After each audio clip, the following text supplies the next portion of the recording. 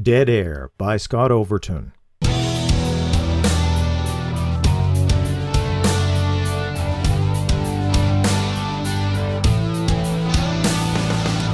Previously in Dead Air, as radio personality Lee Garrett struggles to cope with a faltering career and a threat against his life, the first ray of light in a long time has come from a young blind boy and his attractive teacher.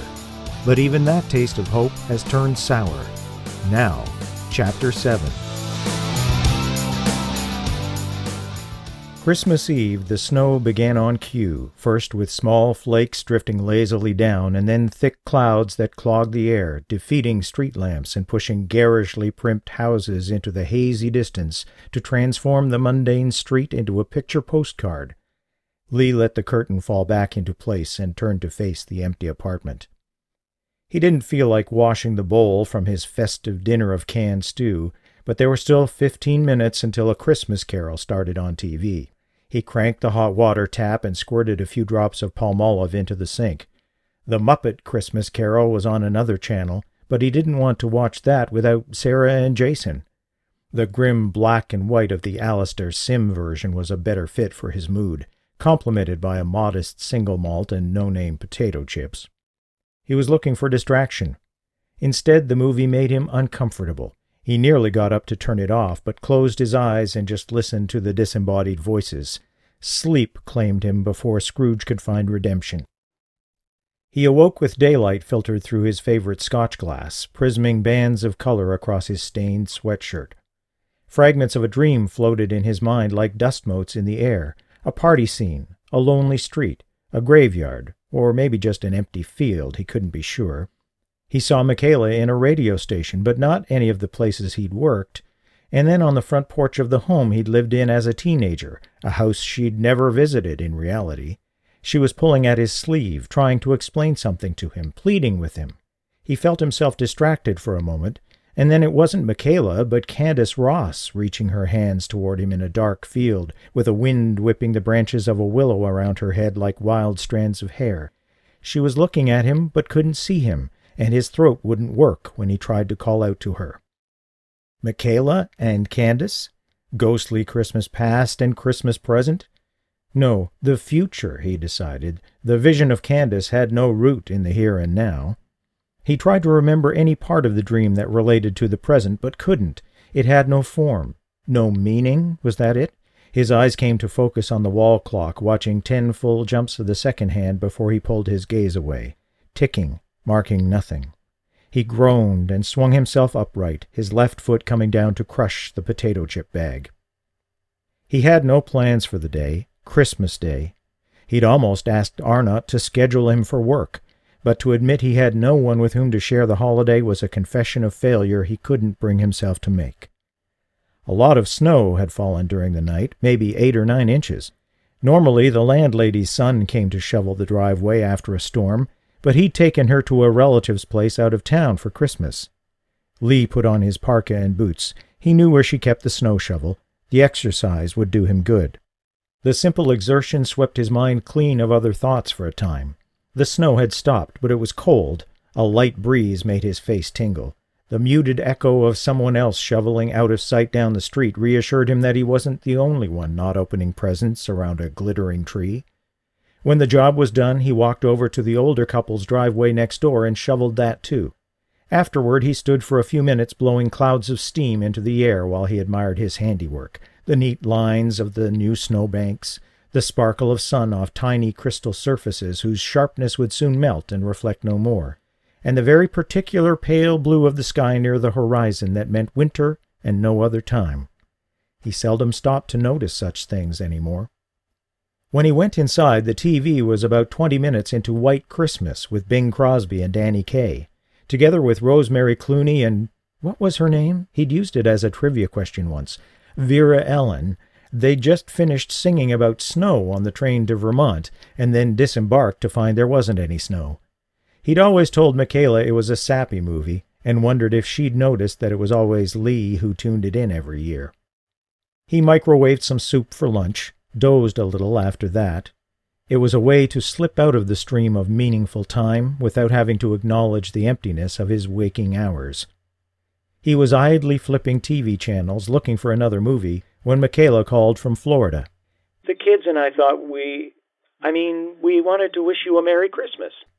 Her voice sounded unsure. I'm glad we caught you at home.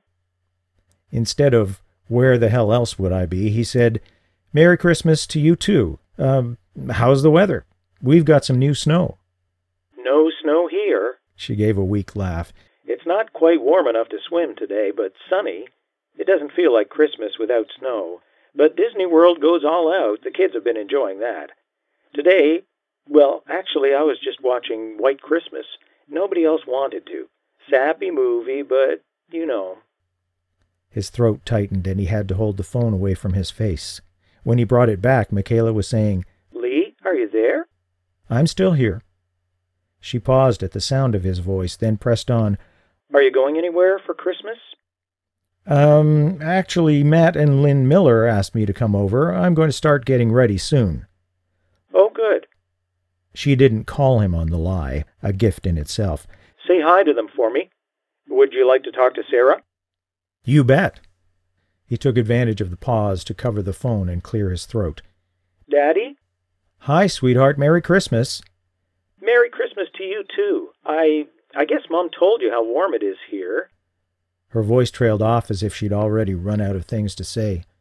Listen, Sarah, the night you came into town, I'm really sorry I missed you, sweetheart. Our staff Christmas party was that night, and I just got home too late. I tried calling your cell, but... That's okay, Daddy. You don't have to explain. I do have to explain. I would 100 times rather have been with you that night. It drives me crazy to have you guys so far away. But your mother... Well, anyway... I know, Daddy. I miss you, too. Well, we'll get together sometime soon. But I better let you talk to Jace. She passed the phone without waiting for a reply. Hi, Dad. His son's voice sounded older than he remembered. Hi, Jace. Merry Christmas. Yeah, Merry Christmas. One of these days you're going to have to try this place over Christmas, Dad. It's pretty cool. I'm glad. And he was. I've got presents for you and Sarah, but I'd rather not mail them. Yeah, well, Mom says she's going to bring us over when we get back. She's waving that she wants to talk to you again. Anyway, have a good Christmas, Dad. You too. The silence was like a hole. Then Michaela came back on the line. Lee, I was thinking I'd bring Jason over to stay with you on Tuesday, if that's all right. Sarah's got a ski trip with some friends that they've planned for months. Is that okay? Sure, Tuesday would be fine. Tell Sarah to have a good time. I guess we'll see each other one of these days. Yeah, we'll figure something out. Silence returned. There was nothing to say, and too much to say. I guess I'd better let you go. Michaela? Yes? Have a good Christmas. You too. No, Michaela. I mean it. Her voice softened. I do too, Lee. See you soon. He sat there listening to the dial tone for 20 seconds, then slowly returned the phone to its cradle. Whether it was from optimism or masochism, he couldn't be sure, but that night he communed with the spirits of Christmas past, the Garrett household of years gone by, in grainy VHS images transferred to DVD so Michaela could keep the original tapes. Frenetic figures swimming through a sea of discarded wrapping paper, a flash of Jason's face filling the lens, the camera pulling back to reveal a pewter set of Dragon Quest figurines, Sarah holding a white smocked dress to her chest, then waving a plastic-covered tray of multicolored patches, her first makeup kit, purchased over Lee's objections because he couldn't bear for his little girl to grow up. Michaela made a face of pretended annoyance and held up a hand to block the camera. Her hair was disheveled. She wore no makeup. A close-up even revealed faint lines where the pillow had creased her skin overnight. His heart ached for her. He pressed the stop button and sent the machine into fast forward, then randomly punched play to see what would be revealed. Father's Day the next year. Not for the first time, but ultimately the last, Sarah and Jason had hidden his present and concocted a treasure hunt with a trail of clues on scraps of paper. Time flies meant the next clue was hidden under an old wooden duck with a clock in its belly. For the Record sent him looking under the cover of the dusty turntable still taking up space in the entertainment unit. Then, just as the Lee on the TV screen was about to discover the first part of his present, he remembered it vividly, a bulky white sweatshirt that boldly proclaimed "World's Greatest Dad." The room closed in on him, the edges of his vision turning gray. He stumbled to the door and pitched to his knees in the snow, sucking lungfuls of icy air. He couldn't fall asleep that night. Hell, he hadn't done anything all day. His eyes drifted slowly around the room and came to rest on a flash of gilded lettering on the spine of a small book. He stepped to the shelf. It was The Princess Bride by William Goldman, Michaela's favorite book. How could she have overlooked that? He'd have to give it back to her on Tuesday. He lay the book on the dinner table so he wouldn't forget, but the front cover flipped open and he found himself reading in spite of himself. Sometime during the night he drifted off to sleep with visions of princesses, swordplay, and right and wrong as clear as black and white. He was glad to be back at work on Boxing Day. He made a lot of word play involving the station's call letters CTBX the box. You didn't pass up an opportunity like that. After 8 o'clock, he asked listeners to call in with their favorite Christmas memories. Software let him record the calls and edit them before playing them back as if they were live. The phones were slow. Most people had better things to do, but each call triggered more, and many of the stories were heartwarming. People were often broke at Christmas time, but cash windfalls would arrive in surprising ways. Loved ones would unexpectedly return from war to show up on a doorstep Christmas morning. Romance would blossom. Old friendships would be rekindled. They were stories that propagated the mythology of Christmas time, but you wanted to believe them. He didn't air a call from a woman in a nursing home. "My first Christmas here, everyone came," she said. "My son, my daughters, their families. They said I needed the nurses to watch me so they couldn't take me home, but at least they came." Her voice quavered. "Last year my children came, but none of their children, and not for long. I know I haven't looked so good lately. I lost weight here." She paused again. Lee simply waited. "This was my third year, my third Christmas, and nobody came." He heard her break into tears. "No one at all. I suppose they thought I didn't know what day it was. Maybe they'll come today. Do you think so?" He hesitated. "That's probably it. I'm sure they will." He let her talk until she ran down and her tears stopped. Then she softly thanked him for his kindness and hung up. He felt like a coward for not playing the call. Instead, he just reminded listeners to think of shut-ins and others who might be lonely at Christmas. It was a cop-out, but only the latest in a long line. Unbidden, a line from a Gilbert O'Sullivan song came to his mind about all the broken hearts in the world that could never be mended, left unattended. He fielded another couple of calls that were barely worth airing. Then the phone lines went quiet for a while, and he was content to leave it that way. He played more songs and talked less, pacing himself to last the extended holiday shift until noon. After 9 o'clock, he got a call from Doug Rhodes on location at a Boxing Day sale in Espanola. The nearby town was too far to use the remote transmitter, so Rhodes did the report by phone line. Sometime later, the phone flashed again. "Good morning. Is that you, Lee?" "It's me." "Oh, good. Merry Christmas, Lee. Did you have a great Christmas?" The woman's voice was fuzzy. Maybe she'd just woken up, or had some kind of speech impediment. "Sure. How about you?" "Could have been better. Didn't do many Christmassy things. Don't have anybody to do them with this year. How about you? You're not married anymore, are you?" No, not anymore." Why the hell would she ask that? "Nobody should be alone at Christmas. Hey, maybe we should get together. What do you think?" He'd identified the sound of her sloppy sibilance. The woman was drunk at 9:30 in the morning. "I've seen you lots of places," she said. "You're cute. People say I look a lot like Elizabeth Taylor. Lots of womanly curves in the right places. Maybe you could play Santa Claus and stuff a big present up my chimney." She broke into a wicked laugh. Lee felt a shudder, but tried to keep his tone light. "That's very flattering," he began, "but I've got plans."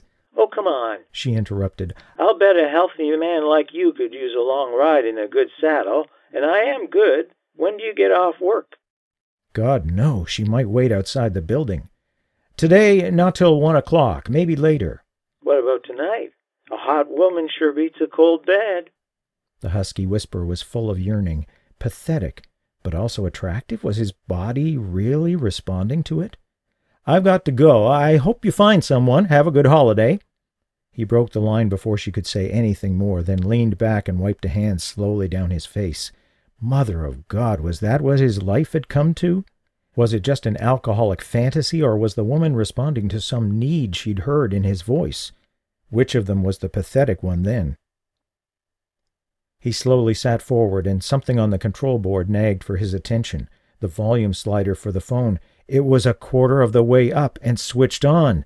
He slapped it hard like swatting a wasp. His throat went dry. He must have left it there after Rhodes cut in. Ice water ran down his spine. Could the drunk woman's call have got on the air? The phone line was flashing again. Rhodes, or her calling back? "Good morning, CTBX." He was relieved to hear a man's voice on the other end. Yeah, what I was wondering was if you guys might have another radio station breaking in on you. Alarm bells. Why would you think that? Well, I was just listening to that last song, and I heard something in the background. Voices. I'm not sure, but I thought I made out the name Santa Claus, and I don't know, one of the voices sounded kind of like you, though. A hint of accusation. He'd heard more than he was letting on. Lee felt a prickling under his arms.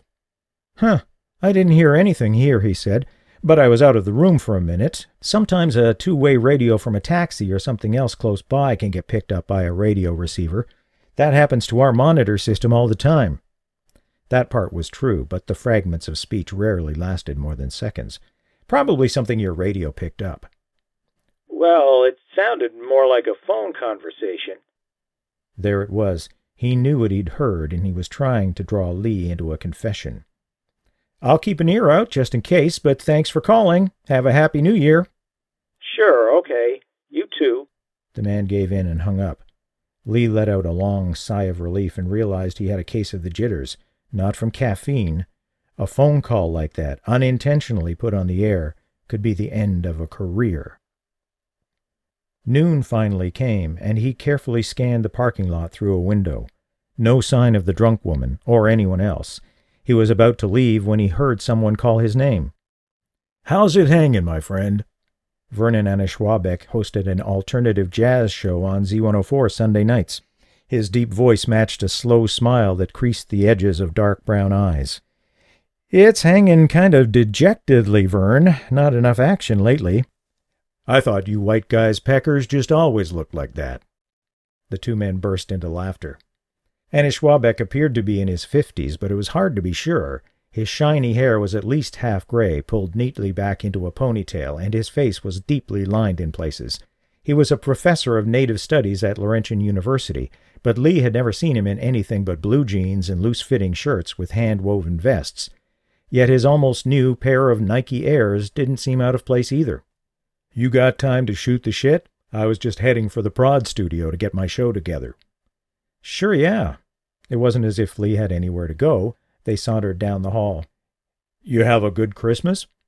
Lee hesitated. He'd never been less than honest with Vern. There was something about the man. You could tell him things, but bullshit would make him walk away without another word.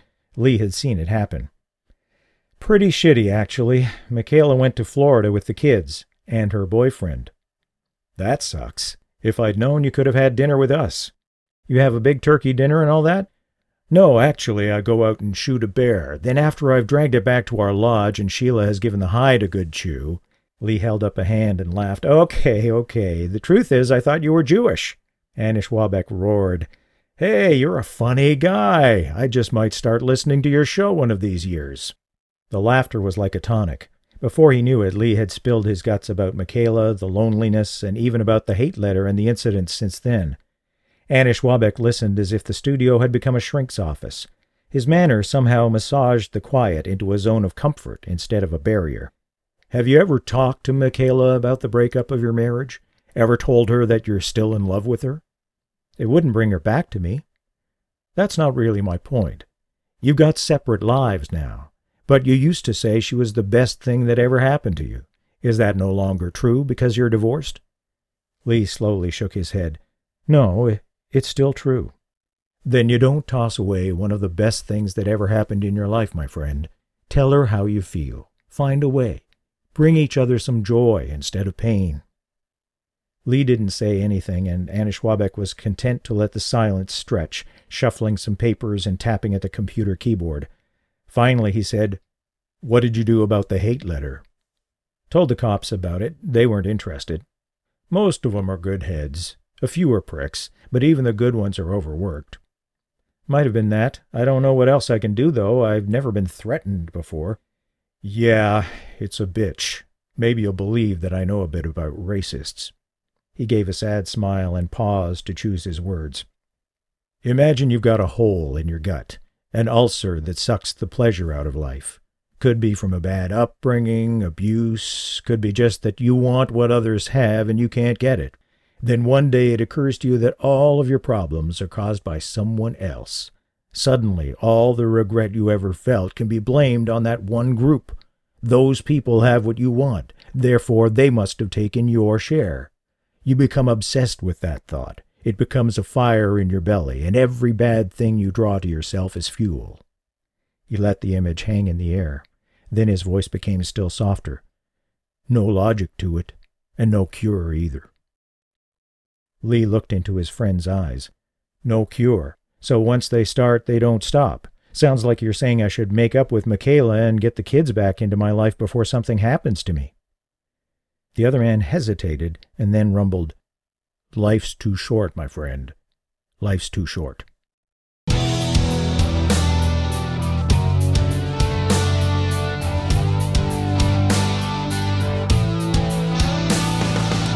In Chapter 8 of Dead Air, Lee faces a serious risk to his life, and a police detective is finally assigned to the case, but his troubles are far from over.